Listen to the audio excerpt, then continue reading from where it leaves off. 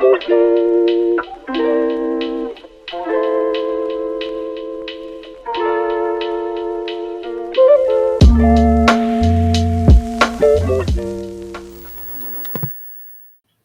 everyone. Welcome again to the Ministry of Propaganda. Today we are speaking about the situation in Africa, in Niger specifically, the situation there, the military situation with the democratically elected government being ousted in a coup.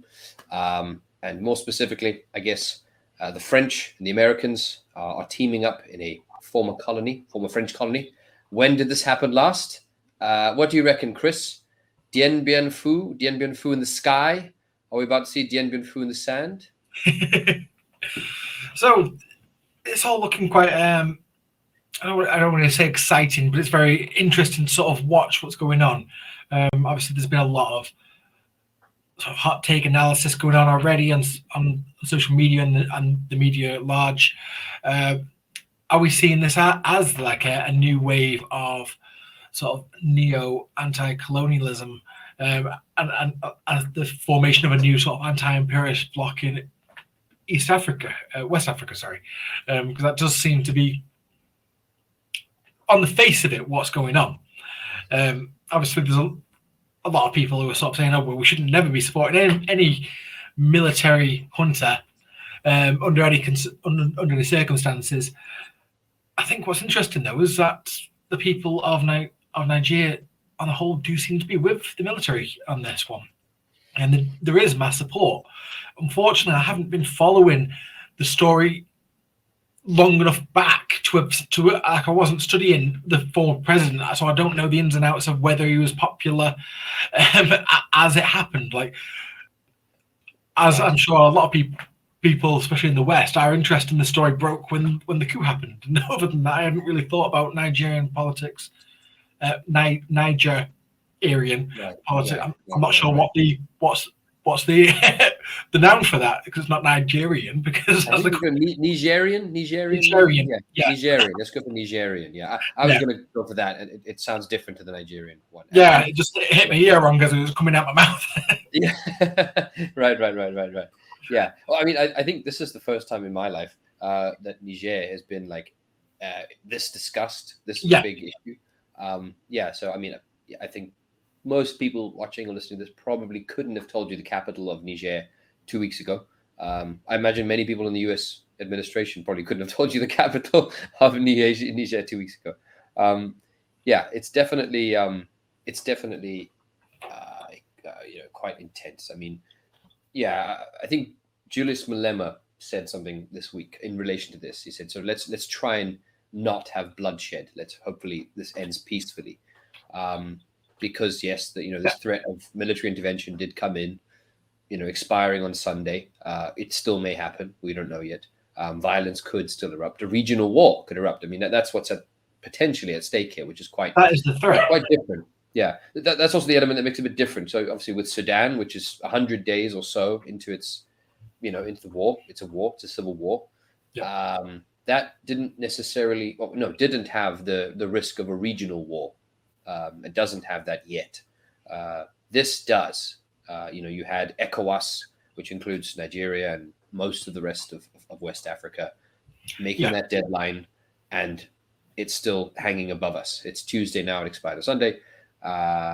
That's the big difference, is that's drawn in. And then the French and the US having troops already in Niger, and most likely, I would guess, be willing to back up Nigeria, hoping that Nigeria does the groundwork for them. But we might be looking at no-fly zone, Libya style kind of stuff, with then ground troops being acted out by Nigeria or ECOWAS in general. That's still on the cards. That's still at play.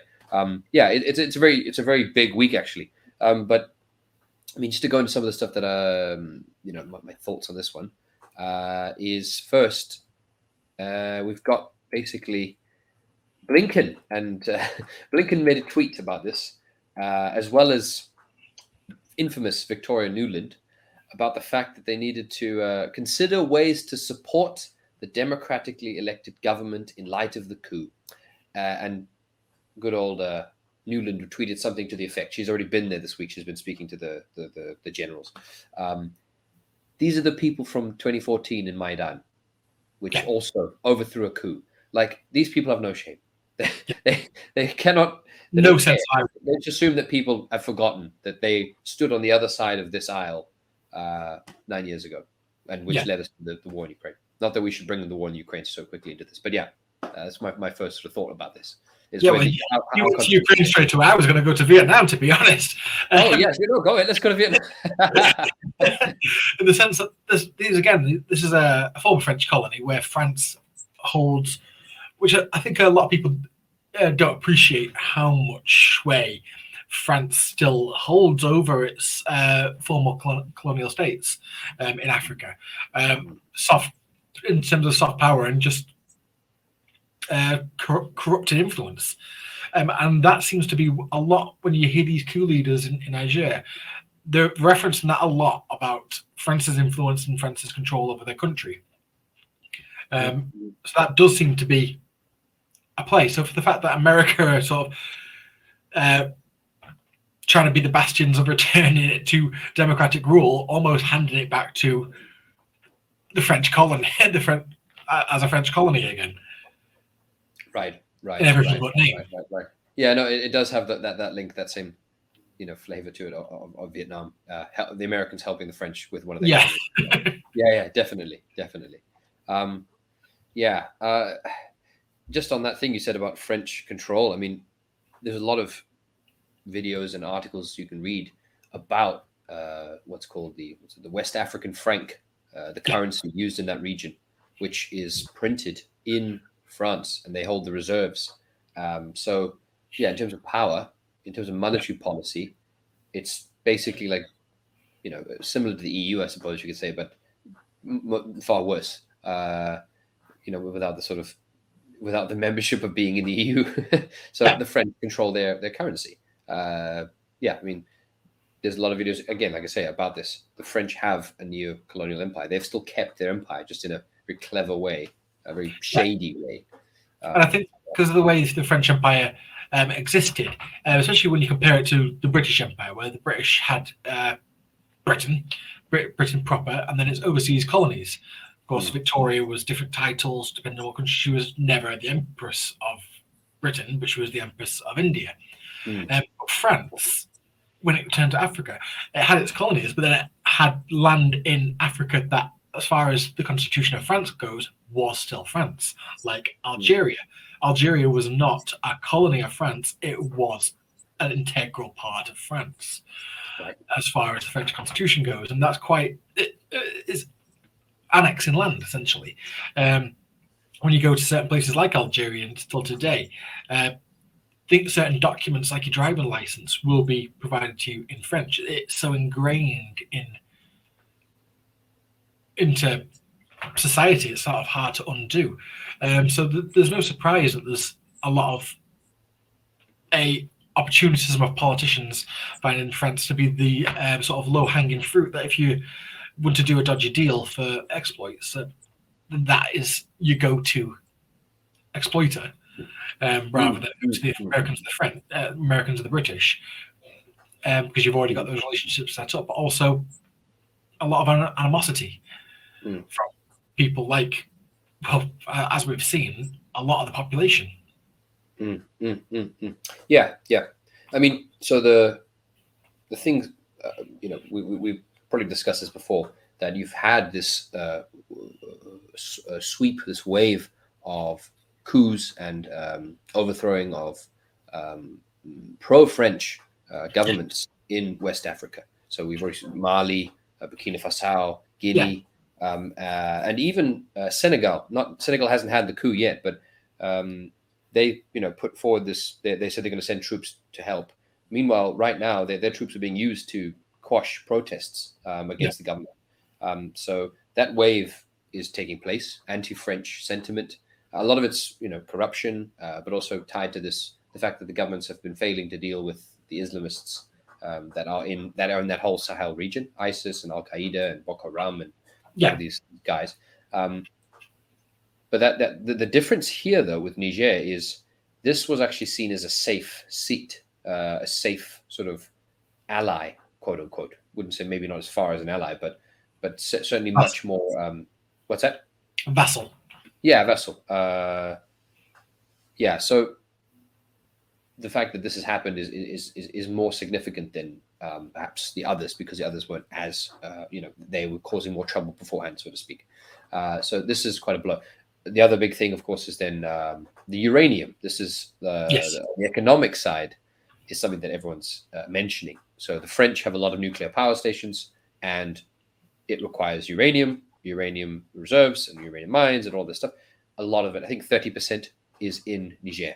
And that's where they're contractually currently getting it from. So there's a big problem for the French for this one, to lose those rights. And if things go as they are now, where let's assume the current military government stays in place for this foreseeable future, and you have blockades, sanctions, the Nigerians are cutting off electricity, I don't think they're going to give up their bargaining chip, which is the nuclear fuel for free. And so that's, right now things are still ratcheting up.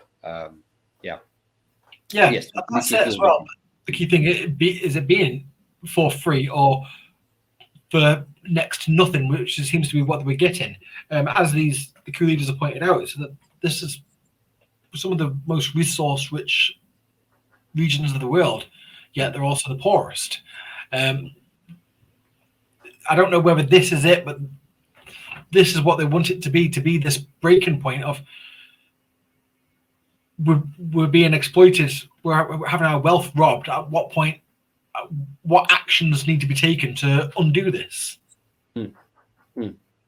Right. Yeah, I think that's of course what.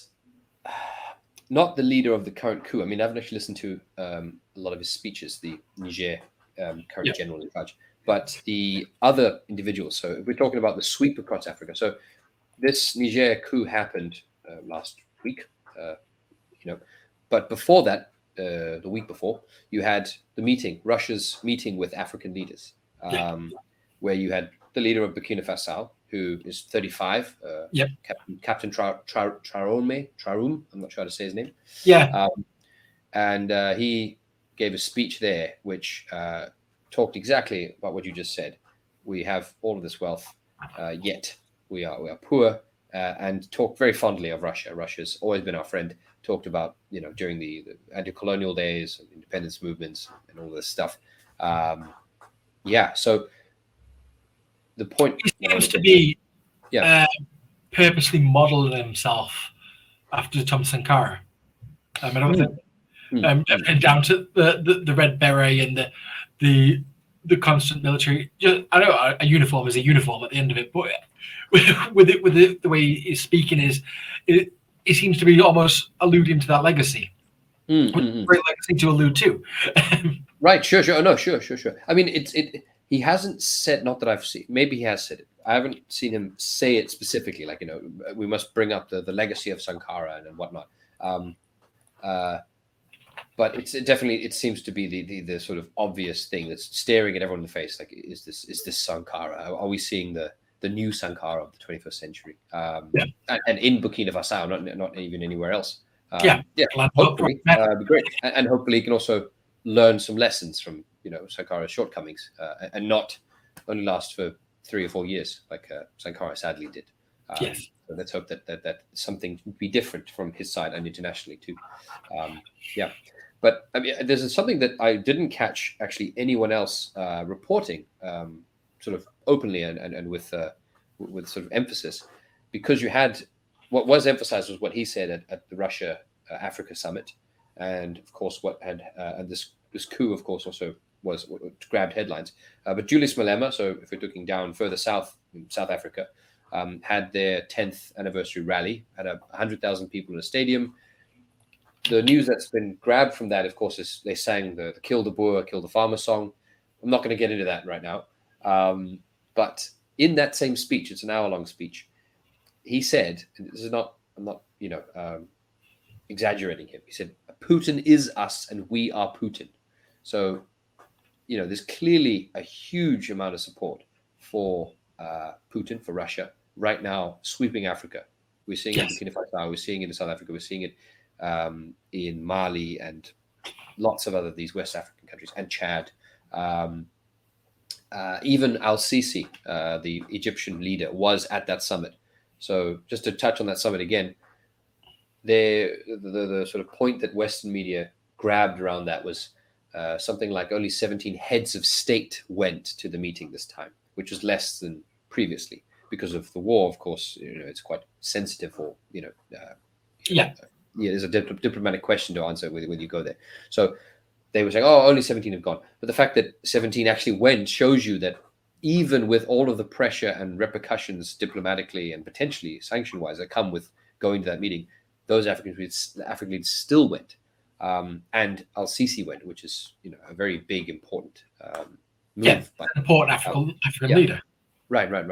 So, point I'm getting at is there is a huge amount of support and admiration and a desire from African leaders of all sorts, whether it's military or in the opposition or even democratic elected, for Russia. The history is obvious to me, but that's happening. It's a fact.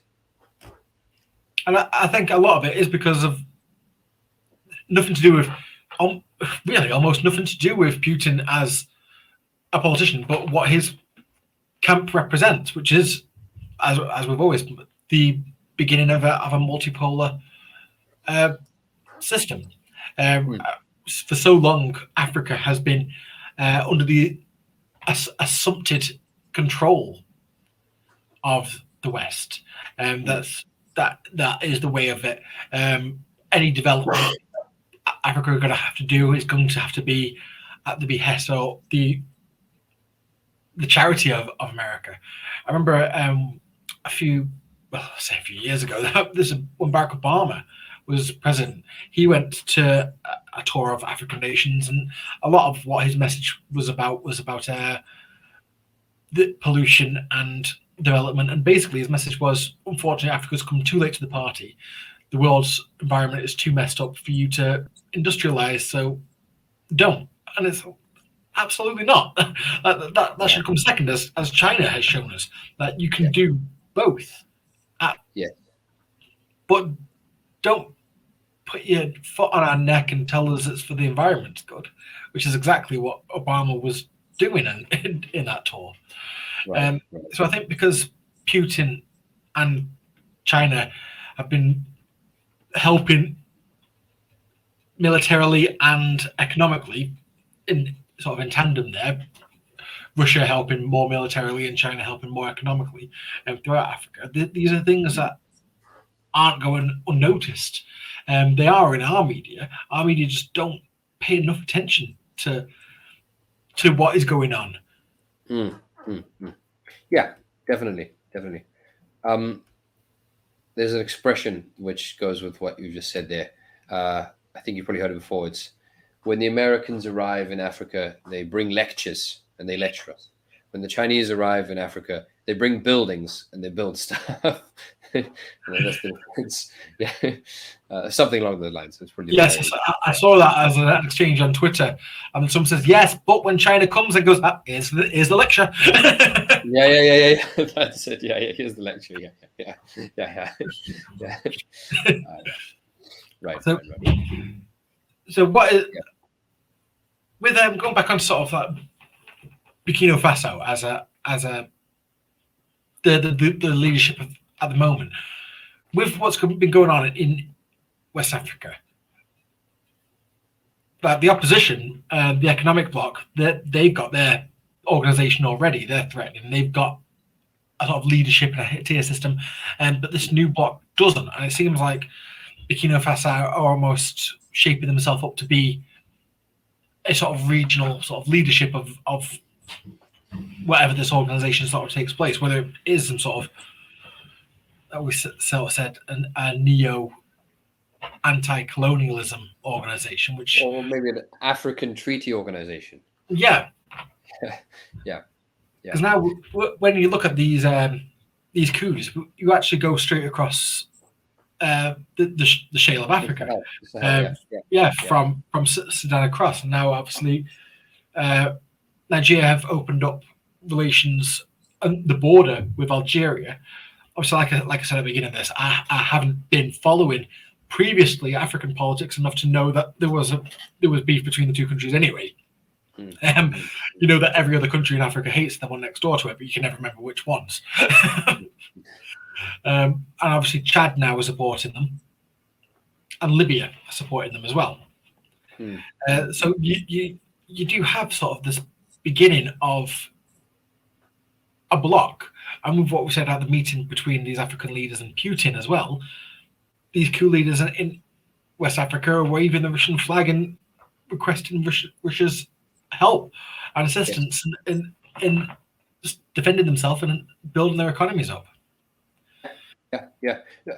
I think also I was going to make a similar point, is that I think this is also very much, even though Russia, of course, probably has been, promoting sort of diplomatically to engage with these countries, as all countries do with each other all the time. Everyone wants to have best relations with as many people as possible, as many friends as possible. I do think, though, that there is a large degree of this being independent, as in this is a genuine independent African movement. It's not the Russians driving the entire thing. It is to the Russians' benefit, definitely, but that's not to say that they are the reason it's happening. I mean, just taking Julius Malema, the EFF, as an example, I don't think there's anyone that owns that man apart from his own political beliefs. He's a very if he was corrupt, he would have just stayed in the ANC. There was lots of jobs. But when you see these rallies, I don't believe, as some in the West would probably have you believe, that there's FSB or Wagner officials on the side handing out Russian flags to make the rally look more Russian than it. Like, this is a genuine. You can spot a fake rally. Everyone knows how to spot a fake rally. But you are genuinely seeing people ecstatic at the change, flying their national flag and the Russian flag at these events. These are mass events. No new dictatorship is going to be able to come into town and immediately arrange a rally like that. Like how, unless it is real and spontaneous, they're not going to come. Right. And also, I mean, this is also it ties a bit to the sort of 2016 election stealing thing. Is of course the Western and US perspective will say, oh no, the Russians are driving this. The Russians are taking over. It's Wagner taking over behind the scenes, driving all these coups, and it gives the Russians such a it's like, oh, the Russians can do that, just like the Russians are somehow better at electioneering than the Americans, who are spending hundreds of millions of dollars with ad campaigns. So just hire the Russians for your next ad campaign, which is what I would say. But it gives the Russians such you could feel so flattered. Because you're like, oh, you guys have managed to conquer all of Africa and you stole the election. So okay, are we a failed state on the verge of collapse, or are we the most influential, systematic, got fingers in every pie in the world organization that can influence anything? You can't be both. The gas station masquerading as a country that is able to somehow behind the scenes dominate the American election system and conquer all of Africa. Almost all of Africa. But just a point I want to make is that when you go on Twitter and you go into these spaces where people are debating these things, and you have info ops and psyops and counter psyops and all sorts of things going on, is you don't let sort of the Western attempts to frame this become the lens of how we see it. So there are, of course, as we just said, the American and Western sort of information operations and narrative efforts to frame this as Russia is taking over Africa. But then you have people who, whether it's anti-imperialists or communists or whatever, a lot of these people online, who then take that and say, oh, Russia's doing it. So, and you end up then emphasizing that frame. Don't do that. Say that they're doing it, but it's good that they're doing it, where the fact is it's the opposite. It's if you look at it from a realistic point of view, that you are these army commanders who have just done this and are now being threatened with invasion from all of your neighbors, your first thing that you are going to do is to seek some sort of alliance to guarantee your border security. That is what's happening here. If you think that all my neighbors and America and France are going to attack me, then I need a deterrent to the not. Either get a strong ally or develop a nuclear weapon program pretty quickly. Right. Exactly. I mean, I think in addition to sort of the lines that have been opened up with Russia and Wagner specifically, I mean, obviously, I don't think the connection is very strong right now with Wagner / Russia yet with Niger, but they are in Mali. They're in Mali and they're in Burkina Faso and they're in Chad. So they're literally all around it. Yeah. So I've got every belief that at some point an agreement will be made to invite them in. Yes. No. Yeah, I think so. Just to clarify, for people who are watching or listening that are not aware, Burkina Faso and Mali and Guinea all said that if ECOWAS, the regional bloc, invades Niger, they will consider it an act of war against themselves. So a sort of Article 5 NATO thing, but for themselves. So just to catch up on if you were unaware of that. But so it makes sense that Niger is reaching out to Russia if they are, and to whatever extent. That's also their kind of issue to deal with. I think a lot of it is that the deadline has now passed. That was yesterday. Niger, in response to the deadline lapsing, have closed their airspace just as a security measure. But in terms of actual rationale, I can't see it happening. For one, if it did happen, if a foreign group of African countries invaded to remove the government and install or reinstall another one, then whilst that transition process is going, you now have to tend to all that country's problems, particularly the Islamist civil war in the north. Right. That means Nigeria, Benin, Togo, Ghana, all those countries are just going to get pulled into another country's civil war, as well as fighting the whatever uprising you're going to be having. It's untenable for that to happen to them. Yeah, no, I agree. I think the pieces are, they don't. I don't think they have what it needs yet, and may not perhaps for months or years. I don't know. But less. I mean the point on it's already quite unstable. I think I already mentioned Senegal, even though they said we'll send our troops right now, also fighting their own. The military is busy crushing a potential coup and a potential uprising in Senegal right now. But to play devil's advocate, ECOWAS did do a very small version of this in 2017 against Gambia. But if you're not familiar, Gambia is a country that is a strip around the river and is surrounded by Senegal. So it didn't require much. It's a very small nation. So they did, there was a president who was holding on. He didn't want to hand over. They sent in the troops and without much violence. I'm not sure on how many casualties there were, but they did hand over. He did hand over. And they not did. The population of Gambia, is it? Like you say, the country is basically the Gambian River. It is mostly the river, It's not much more than that. But bear in mind, so Niger is a very different situation. We're talking about one of Africa's biggest countries, 1,500 mile long border with Nigeria, has Islamists, desert, whatever. I think the statistic is 10,000 troops, which is not a lot, but Nigeria doesn't have a lot either. I don't want to. I necessarily think we've looked in depth at each country's military, Burkina Faso's and Mali's and Niger's, and all of them, any of them. But what I know, and we all can guess and look at and see from the sort of offset, is Nigeria has had Boko Haram and other Islamist groups in the north of the country and has been unable to defeat them for, I think it's 10 years now, more than 10 years. The same for Burkina Faso, the same for Mali, the same for Niger, the same for most of these countries. So the idea that they can pull off a full-scale invasion of another country, a neighboring country, that has at least some form of organized military, and is waiting, and maybe has popular support, or at least some support, that seems, and possibly as well foreign mercenaries coming to help. And possibly Russian mercenaries too, who would. I think if they came in, I think they would definitely, call in the Wagner. I don't know why not. So if you're looking at it from that level, it doesn't seem feasible to me. You do have 1,000 French troops and 1,500 French, American troops in bases there to fight the Islamists. They're still there right now. I must say they've got to be they've got to have the tightest butt cheeks in the world right now. Yes. Absolutely shitting themselves. God. Yeah. Right. So yeah, I can't see the situation changing particularly. Like at the moment, one of the main things is that there isn't really even full agreement on the sanctions that were placed in Niger. Obviously the West, the African Economic Organization have placed these sanctions, and nobody can trade with them. But as we've seen, what happens, they're just kind of Russia will, Right, and everyone who's friends with Russia will.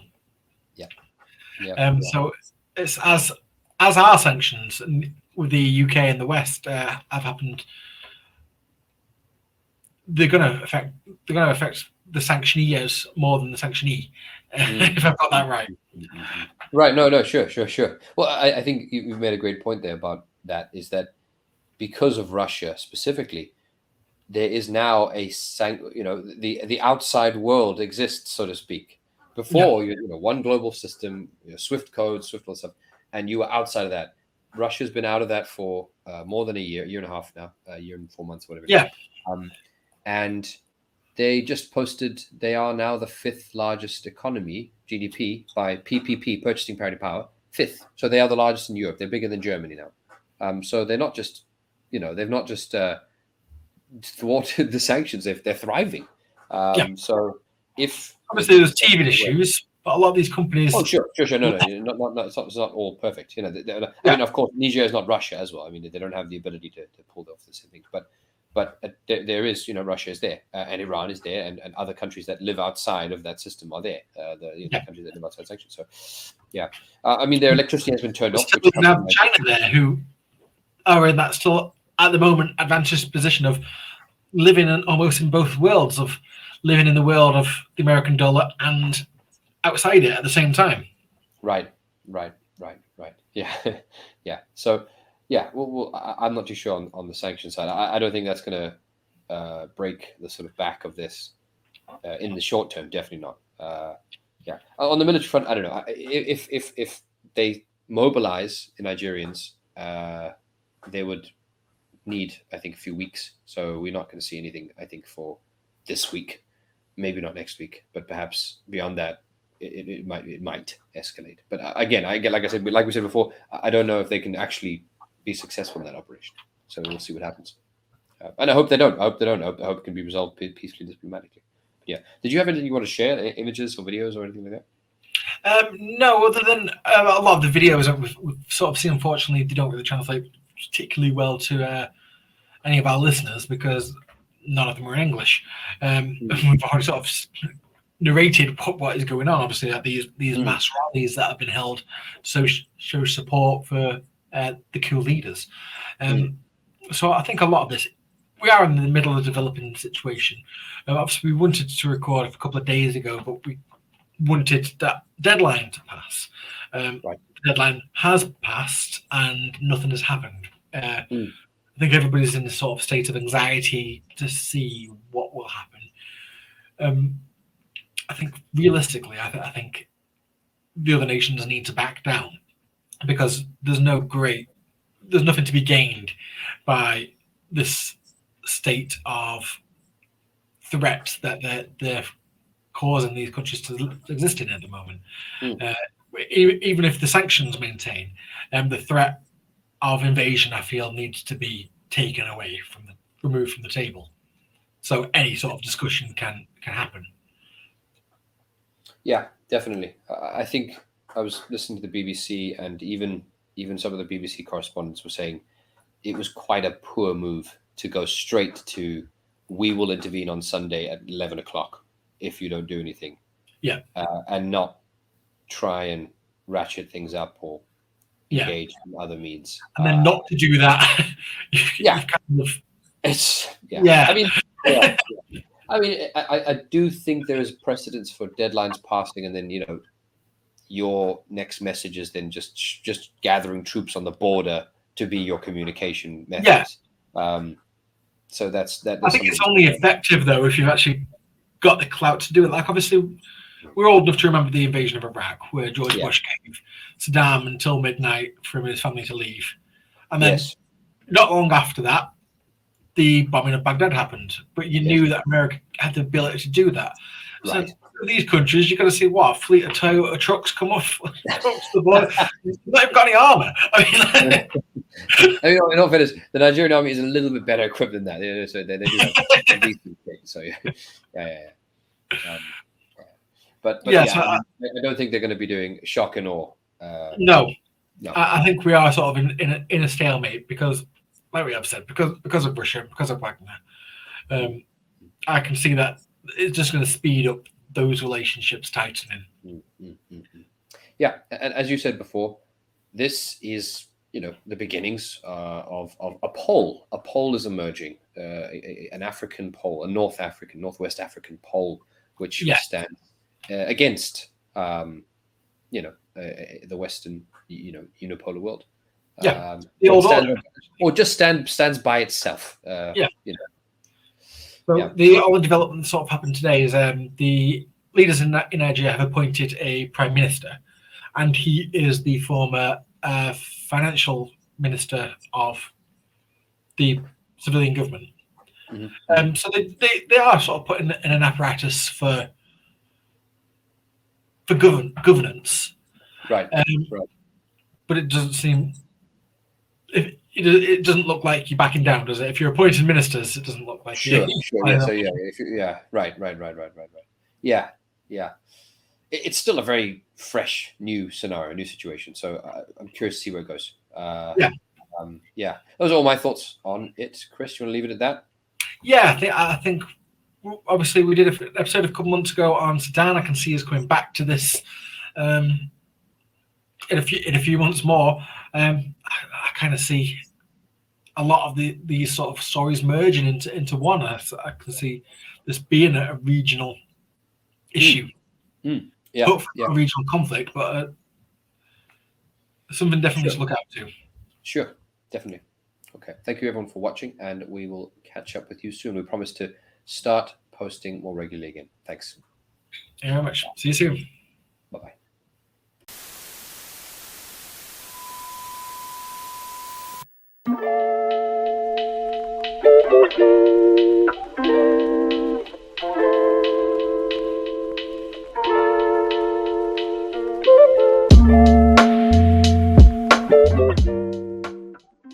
Thanks for listening to Proletarian Radio. We aim to bring you the best Marxist analysis on current affairs, revolutionary history, and theory. Do like, comment, subscribe, and share our content to help us reach the widest possible audience.